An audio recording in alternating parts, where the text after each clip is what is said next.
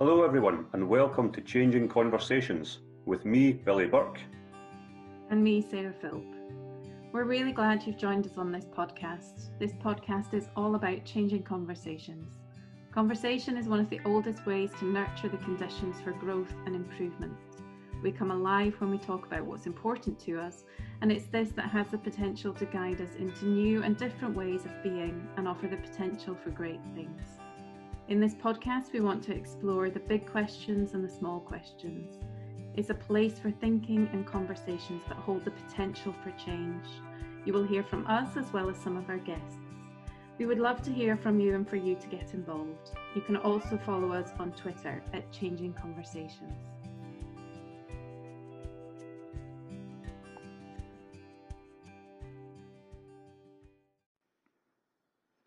In this episode, we speak with Scottish secondary school head teacher Bruce Robertson. Bruce is also an author of 3 books called The Teaching Delusion. And we asked Bruce what drove him to write the books, what the core principles are throughout, and we asked him to reflect on how schools can embed a passion for ongoing improvement of teaching and learning. We also speak to Bruce about what he wishes that he'd known when he started his career as a teacher, and we ask him for the things that keep coming up when he works on improvement of teaching and learning and talks to others about improving this in their own settings.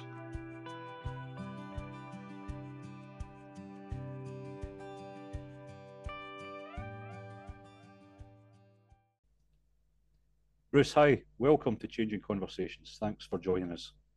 Hi, Billy. Hi, Sarah. Great to be with you both. How are you? Good, thank you. Busy, but good. Busy but good. And hopefully good busy instead of just busy. Yeah, good busy. Busy time of year. We've got exams on in school, but that doesn't mean that anything really calms down. We are into improvement planning season. So there's an awful lot of work that needs to be done around reviewing our current year's improvement plan and then putting together the improvement plan for next year. I'm living and breathing that at the moment as well. Right. So within all that, we really appreciate you giving time to have a conversation with us today. We want to speak to you, obviously, about the books that you've written, your passion for the topics that you cover there within, and that's obviously been influenced by the work that you've done and that you do. So the trilogy is The Teaching Delusion. So let's start there, Bruce. Why The Teaching Delusion? So the book wasn't originally going to be called The Teaching Delusion. The book was going to be called something like Towards Great Teaching. Right. Okay. Because fundamentally, that's what the book is about. It's about great teaching, what great teaching is, how we go about developing great teaching in classrooms, and the word towards suggesting, movement forwards. So I thought that was quite a nice title until I run it by one of my friends, who's he's a good critic, he's a good friend, and he's a good critic. And when I told him what the title was going to be, he just went, yawn. So he said I needed something punchier. He said that was just going to sit on the shelf. So he pushed me a bit and he said, well, what's the book about? I said, well, great teaching. He said, well, come on, more than that. I said, well, it's actually at its core about the fact that a lot of people believe that they know what great teaching is. They think that they know what great teaching is. But actually, if they're challenged on that, a lot of people who work in teaching, teachers and school leaders, maybe don't have as clear an idea about what great teaching is as they maybe believed that they did. So he said, so they're deluded, and hence The Teaching Delusion. That's where it came from. So quite a bold title, quite punchy. But if you've read the book, hopefully it comes across that it's a very supportive book, and it's squarely on the side of teachers. I say in the book that teaching is the most important job in the world. We're in the business of transforming lives. And because it's so important, we all have a professional obligation to keep on getting better and better and better at what we do. So the subtitle of the book is Why Teaching Isn't Good Enough. and how we can make it better. And that idea that it's not good enough is really this belief that it's never actually good enough. We need all of us to be working together to keep making our teaching better and better and better for the good of the young people who we're teaching. Yeah. So quite provocative, but really it boils down to the core business, the core craft of what we do. Right. And when people hear the title, when they hear about the book, it definitely captures their interest. It gets their attention, and that's a good thing. Then when people start to read it, I get a lot of people say, well, they start to read just the first few pages and then they couldn't stop. So that's good. That's nice feedback that it hooks people in, maybe with its title, and then through what it's saying, they want to keep on going. Yeah. Okay.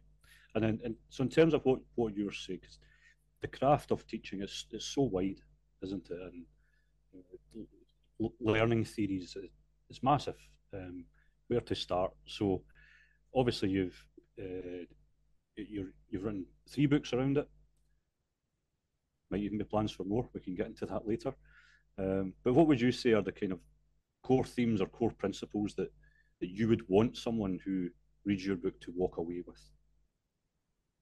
So the books are really about 3 things. They're about pedagogy, which I frame as the how of teaching. They're about curriculum, which I frame as the what of teaching.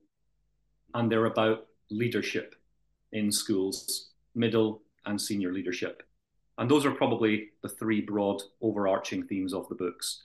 The first book is divided into 3 parts. It kicks off with a model, a 3-part model made up of some cogs. And it suggests that the first cog is a shared understanding of what makes great teaching. And we need to really focus on that in schools, getting a shared understanding throughout the school, within the teaching body and within the leadership body, about what great teaching really is. That's cog 1. Cog 2 is a strong professional learning culture. So basically, systems and resources and mindset all working together to form a culture of continuous improvement. If those 2 cogs turn, that shared understanding of what great teaching really is and the focus on developing a strong professional learning culture, well, then that third and most important cog starts to turn, which is transformations in teaching and learning practice in classrooms, in teams, and across schools. So the first part of the first book is about a shared understanding of what great teaching is. The second part is about the development of strong professional learning cultures. And then the third part actually borrows that original title that I referred to, Towards Great Teaching in Classrooms and Across Schools. So that's book 1. Book 2, the parts are simpler. Part 1 is curriculum, part 2 is pedagogy, and part 3 is leadership. Book 3 is subtitled Power Up Your Pedagogy, and it's all about classroom practice. It breaks classroom practice down into 12 different elements, and then it has a deep dive into those elements.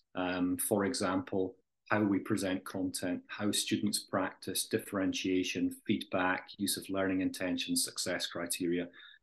And it really is a deep dive into those elements. And you view the staff, including staff at my own school, who have read the book, and we've got a learning teaching committee that have focused in on elements of it. Do you see it as a stimulus in and of itself for professional learning? Is it a map for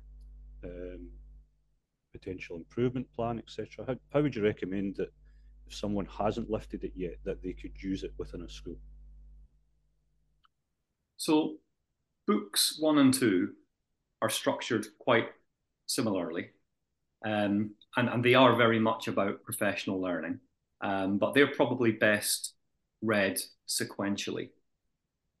Whereas book 3 is quite different. Book 3 is a book that you could just pick up and select a particular area So you might be interested in improving your practice around questioning or behavior management or success criteria. And the book is split quite clearly into those sections. So if as a school, everyone is being asked to focus on questioning, then you could use it as a whole school resource. If as a particular team, a department, say, a year stage, everybody's focusing on differentiation, well, then you could use it for the same purpose. Or if you, as an individual, simply wanted to focus on learning intentions, that's the thing that you want to focus on, well, you can use it for that. And what I did recently in the last year or so was I turned that third book into an updated version. I was working with Finola Wilson from Impact Wales, and we turned the Teaching Delusion 3, Power Up Your Pedagogy, into a new book, Power Up Your Pedagogy, the Illustrated Handbook of Teaching. And we're really quite excited about that book. It is a handbook that, as I say, teachers can just pick up. It's beautifully illustrated with the sketch notes that have been produced by Finola. And if you've had a chance to have a look at that book, you'll know that each section concludes with some reflective tasks. So some very specific questions that teachers can use individually or with colleagues as a prompt for critical reflection and discussion. This might be an unfair question, like asking you to pick your favorite child, but do you have a favorite book? You know, was there one that you, I don't know, particularly enjoyed writing, or one that you are quite excited about compared to the others? I think the most useful book for teachers is the newest book, Power Up Your Pedagogy, the Illustrated Handbook of Teaching. I think there is something in there for everyone. So I think that's the most useful. If there was any one of the books that I was going to suggest that a teacher got, it would be that newest book. But my favorite book, Sarah, to answer your question, is probably the second book, Teaching Delusion 2, Teaching Strikes Back. There's a lot in that book. I'm really quite pleased with how I was able to pull together different strands around different themes. Curriculum, for example, which is a really hot topic in Scottish education at the moment, a really hot topic in many different countries, but yeah, a particularly hot topic for Scotland at the moment. And I'm really quite pleased with how I was able to frame my argument. And it's, to be clear, it's my argument, and drawing on the work of others and their views, but it's a particular perspective on curriculum, and I'm pleased with how I articulated that. Yeah. It then moves into pedagogy, and then it moves into school leadership. And Robin McPherson, who wrote the foreword to the first book and then wrote the foreword to the second book, he commented in that foreword to the second book that he could see that my thinking on school leadership had evolved and moved forward. So I'm quite pleased with the way that the messages in that second book are presented. So that's my favorite, the Teaching Delusion 2, but I think the most useful is Power Up Your Pedagogy, the Illustrated Handbook of Teaching. Yeah. And you touched on it there, like how your writing has evolved, or how your views have evolved. Like how do you go about this? Because I'm sure time must be a factor. But right. Also, you know, where do you get all your ideas, your stimulus from? How do you do it? Because I know everybody writes differently, and I'm always curious, what's your approach? I've never been a huge reader, if I'm being honest. Back in about 2016, I was the deputy head in Eyemouth High School, and I was considering headship. And to become a head teacher in Scotland now, you need to complete part of a master's qualification called Into Headship. So I was part of the first cohort to complete Into Headship with the University of Edinburgh. And we were expected to do a lot of reading every month for that course. And when that was put to us, you know, I was quite shocked. How am I supposed to do the job of deputy head teacher, which is quite a challenging job? How am I expected to do that job and to commit to all of the reading and then the writing, because you were expected to do a lot of writing to articulate what you had taken from the reading. So I wasn't looking forward to that at all. I hadn't done anything like that in about 20 years since I'd been an undergraduate. But actually, I found that I quite enjoyed it. The way that I did it, well, I just had to change my routines a little bit. I had to set the alarm an hour earlier in the morning.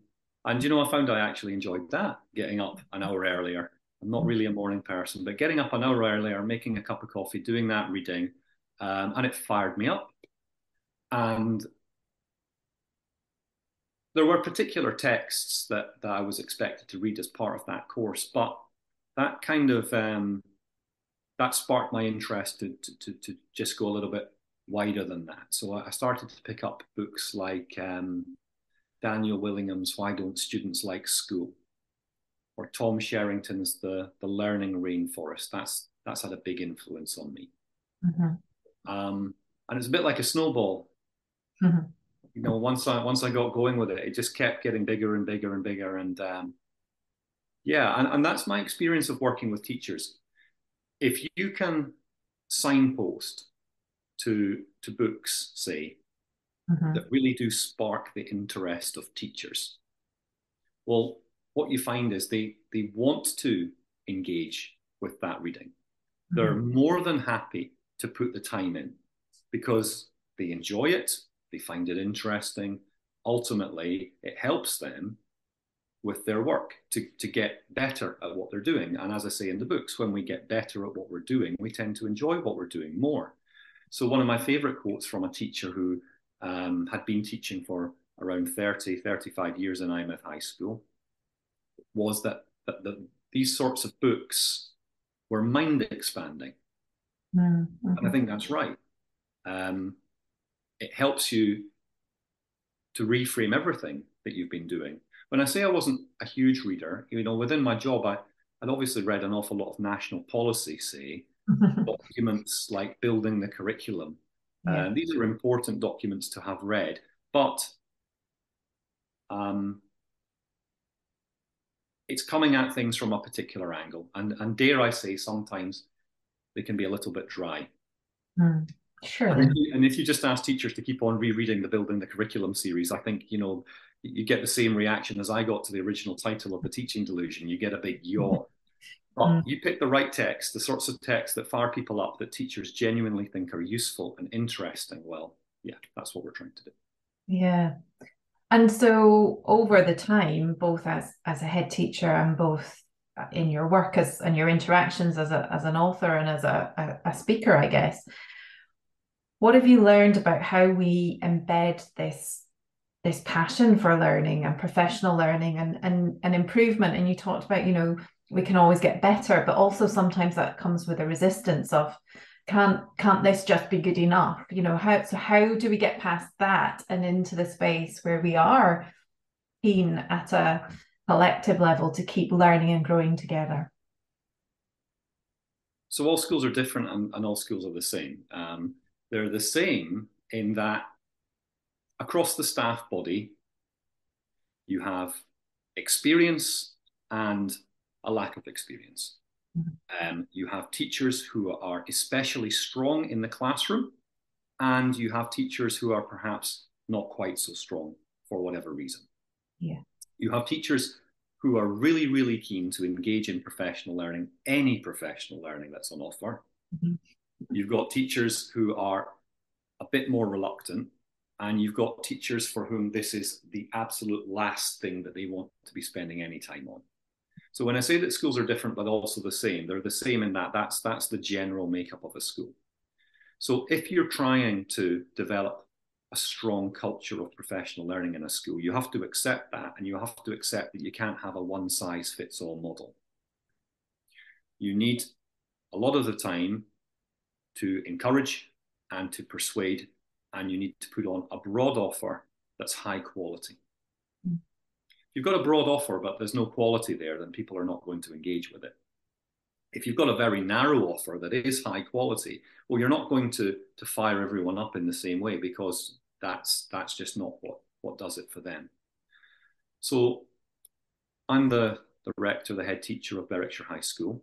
And one of the first things that I did when I took up post was I appointed a principal teacher of pedagogy. This is a person who is a very good teacher themselves, who is absolutely committed to their own continuous learning and development, and who has great people skills. And that person is non-teaching for about 3 to 4 days a week.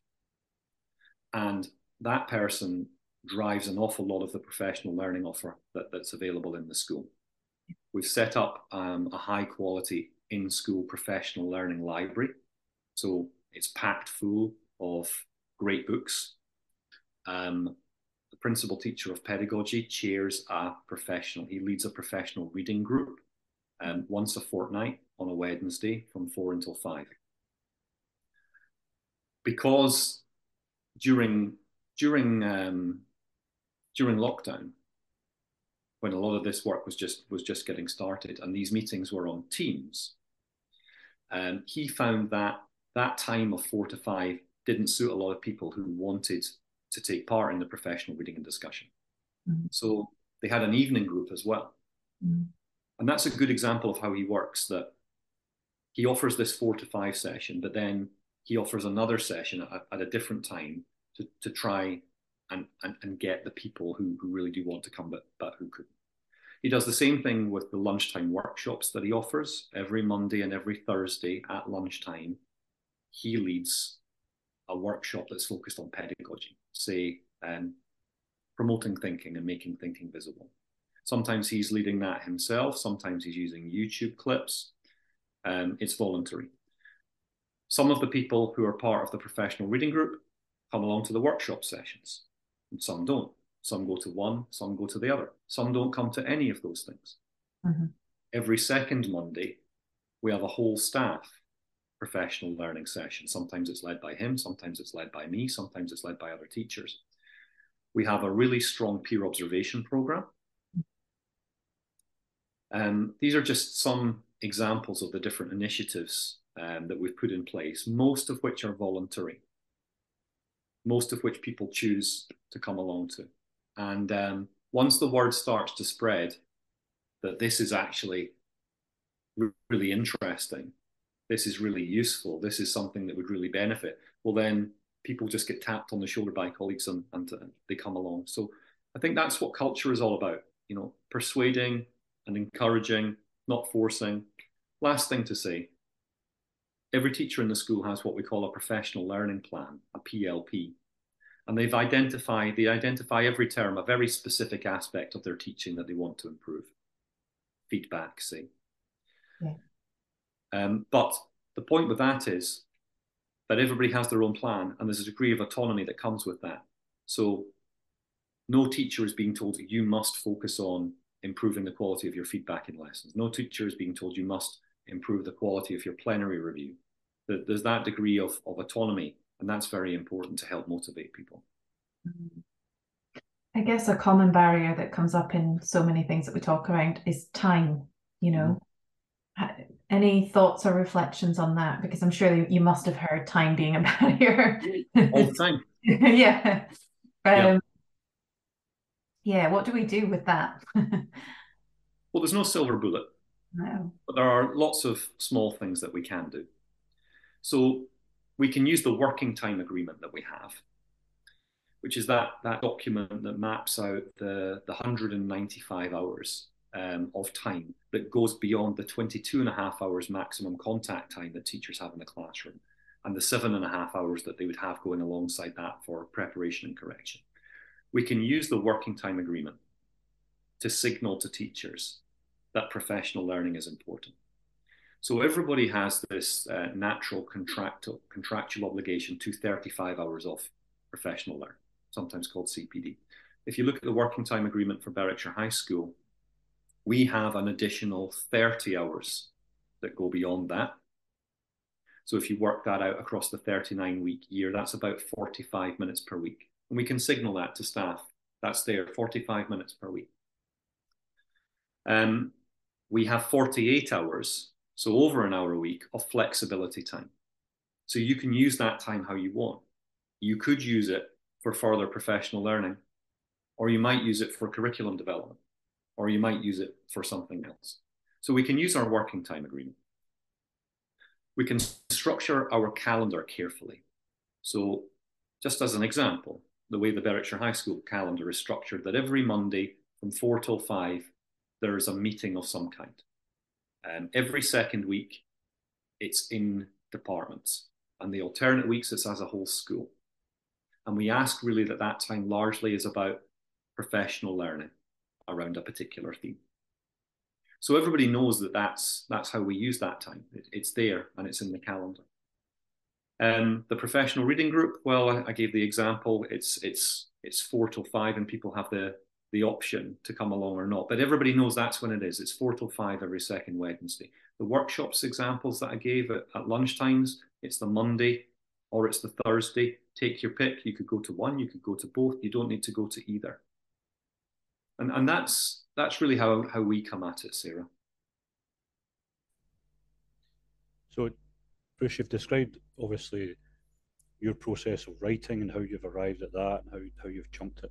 No doubt a lot of learning for yourself within that. And like me, you learn loads as a head teacher about teaching and learning that perhaps you wish you knew when you were at that earlier stage of your career. So the next thing we wanted to ask you then, thinking of the content of the books, thinking of the work that you do in Berwickshire High School, what do you wish that you knew then that you know now? You know, what would you do differently, less of, more of, in relation to pedagogy? So there's a quote from Dylan William about cognitive load theory, and it goes along the lines that he believes now that cognitive load theory is the single most important thing for teachers, and by extension of that, I would suggest school leaders to understand. I think I say in my books, I certainly say in talks that I give now, that I got all the way through teacher training without anyone ever having explained to me how learning happens, the relationship between working memory and long-term memory, and from that, what cognitive load theory is and the implications for classroom practice. I was never taught anything like that. There was a lot of philosophy in teacher training, but there wasn't an awful lot about messages from cognitive science about how learning happens. There wasn't an awful lot from educational research about what practices are most likely to work best at particular times and which are not. A lot of philosophy, a lot of ideology.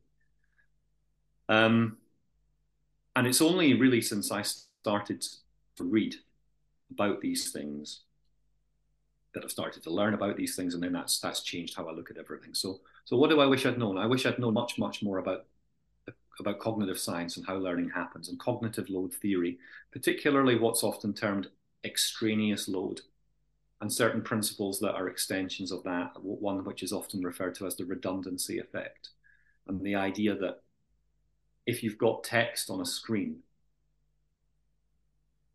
if students are reading that text themselves silently in their heads, but you are also saying something, well, those two information streams compete with one another. So in the worst practice, there will be text on screen which students are being expected to look at and you would assume read themselves, while the teacher is talking but saying something different. If the teacher is just reading out the text on the slides, we've all done it. If the teacher's reading it out, it's very unlikely that the silent voice that the student has in their head is reading at the same pace that the teacher is reading aloud, and therefore the information streams don't complement each other, they compete.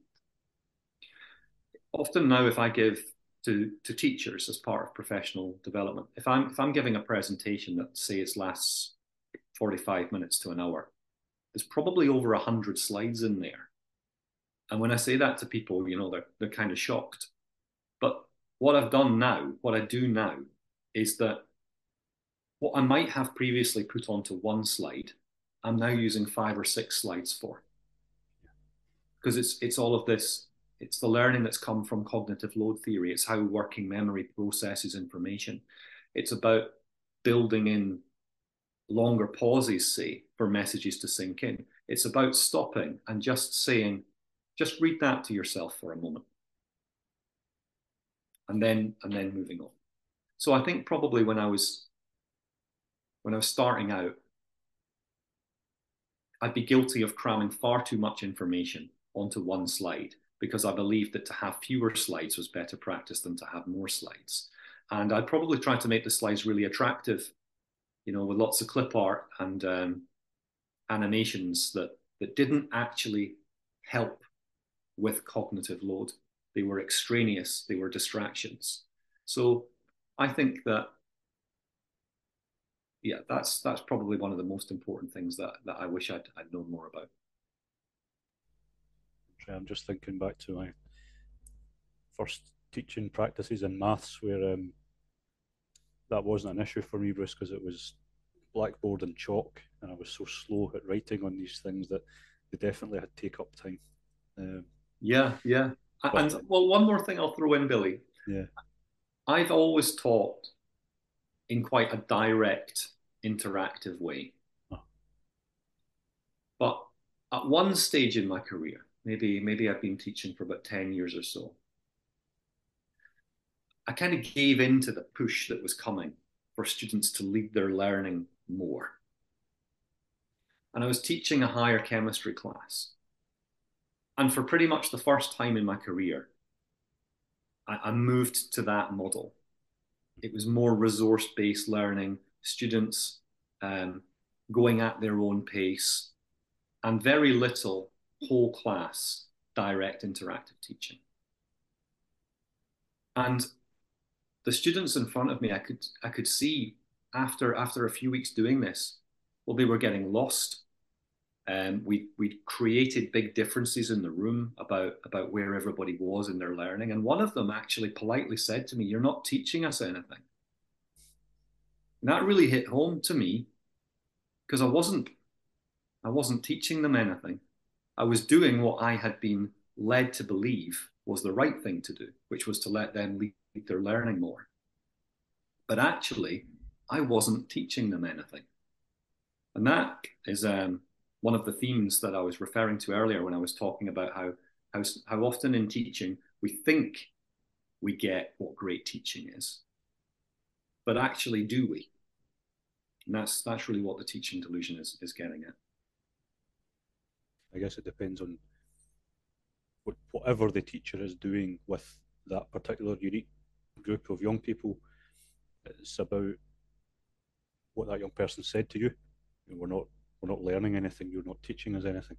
If the learning is happening in whatever way, within the agreed framework that you'll have within your school, within principles of great teaching, it's the learning that matters, isn't it? It's the impact.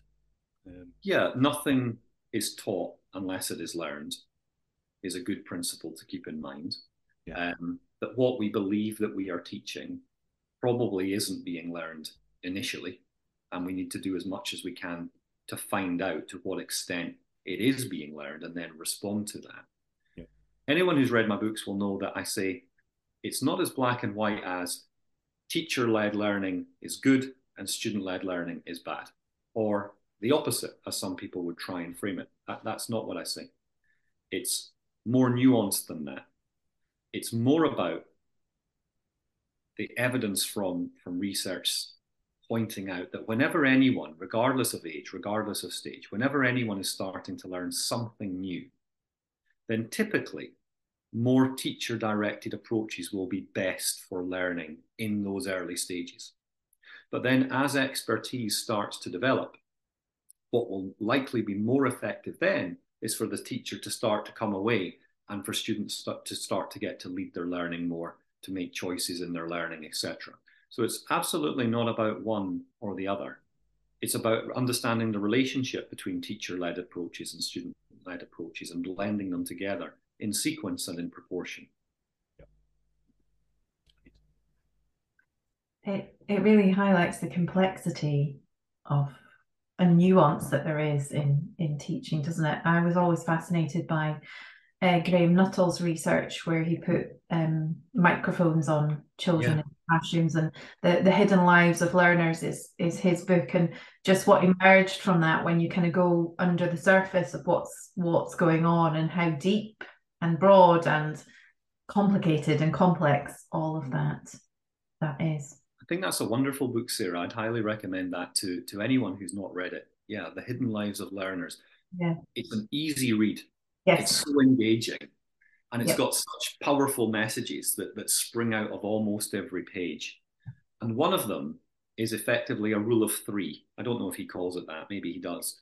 But the idea that typically for most of what we want young people to learn in schools, they need to think about that thing, that concept, as he frames it, on at least 3 separate occasions before it is likely to be learned. That's a great rule of thumb.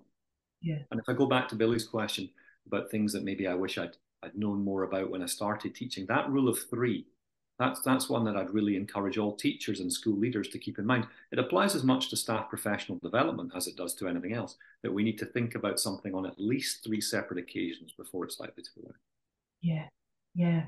And it's having the confidence to do that, isn't it, in a way? It's the confidence, like you were saying, you know, to pause and ask people to read things takes a certain kind of confidence in yourself to hold that space and to hold a room in that kind of way and to hold learners, whether they are adult or children or young people. Yes, that's right. And then we'll get the time factor comes in as well. Yeah. because with good reason, teachers will say, but hang on, there's a curriculum to get through. There isn't enough time. That's when we need to be smart about how we're using the time in class. We need to utilize things like our homework program. But we have to come back to the point that just because something has been heard, just because something has been said, just because we've explained something, it doesn't mean it's going to be learned. The nuttle point is that students need the opportunity to think about it on at least 3 separate occasions before it's likely to be learned. Yeah, yeah. That ties very neatly into my next question, actually. And I'm curious, is there something that keeps showing up for you, like a message or a something that keeps showing up that in your leadership work, something that you have seen a number of times that you keep coming back to? Probably on that theme, the idea that learning doesn't happen by diffusion, as much as we would like to believe that it does, that the best explanation, the best presentation in the world probably won't lead to learning, that being familiar with something and learning it are not the same thing.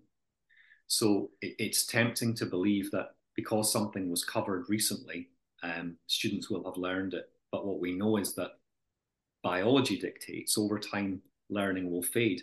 And most of us will be overconfident in what we believe we have learned from a lesson, say. And it's why, as I say in the books, if we're trying to gauge the effectiveness of a lesson, say in terms of how much students have understood in the lesson, if we use a thumbs up, thumbs down type approach, traffic lights, green, amber, red, did everybody understand this? Yes. Well, none of that is actually giving you any evidence at all of learning. Nor is it giving you any evidence of understanding. It's giving you evidence of what people believe they have learned, believe they have understood. But what the research will tell us is that most people will be overconfident.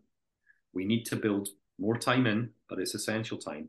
We need to build in time for students to prove what they have learned, what they have understood. So that's why in some of the best practice towards the end of a lesson, teachers will use what Doug Lemoff has called an exit ticket, where there's maybe just 1 or 2 quick questions at the end of the lesson. Students are asked to write down their answer on a post-it note. The teacher collects them in to say, that's one way to do it.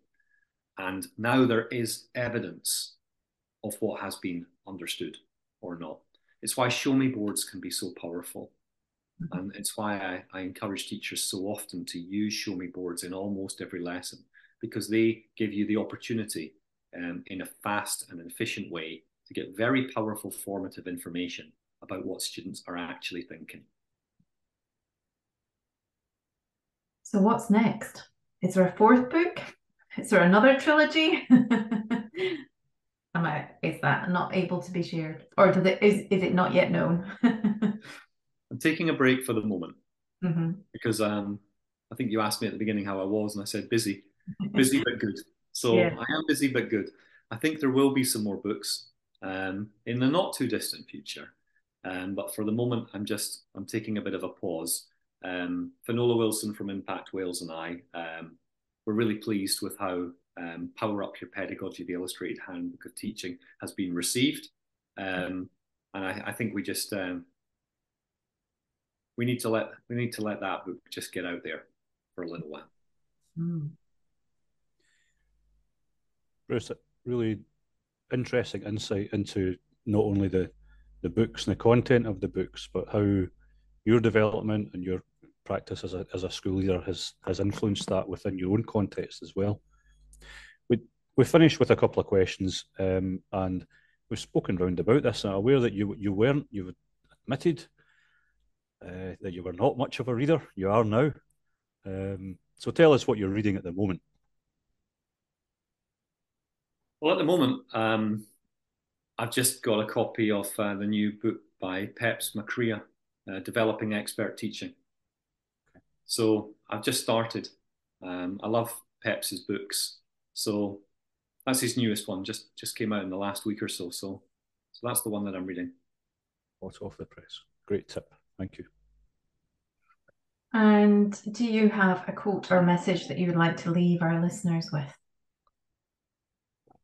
So each of the Teaching Delusion books kicks off with a quote. So I think I'll just leave listeners with the quote from what is my favourite of the trilogy, Teaching Delusion 2, Teaching Strikes Back. So it's an Aldous Huxley quote. There's only one corner of the universe you can be certain of improving, and that's your own self. And I think that captures the essence of the books. We can't force people to improve. People need to want to improve. School leaders need to support teachers to improve.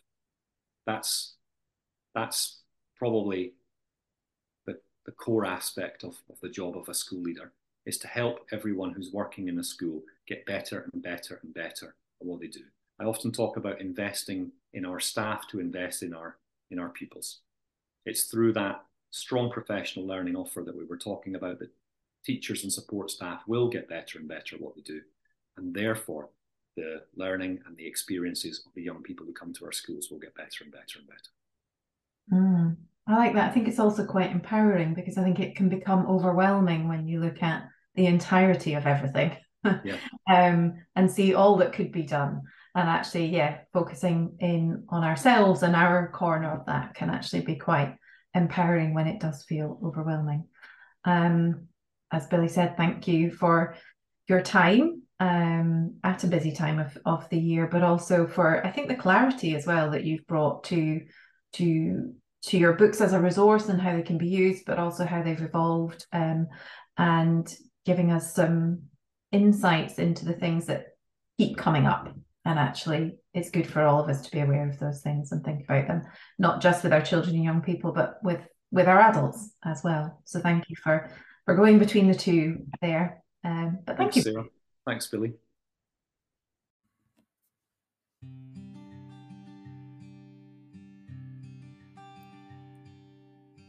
Thank you for listening, folks. We really value you taking the time and space to join us, and we hope that you take something positive from it. We'd love to hear your reflections, so please get involved via Twitter or contact us directly by email. Thanks again, stay safe and take good care.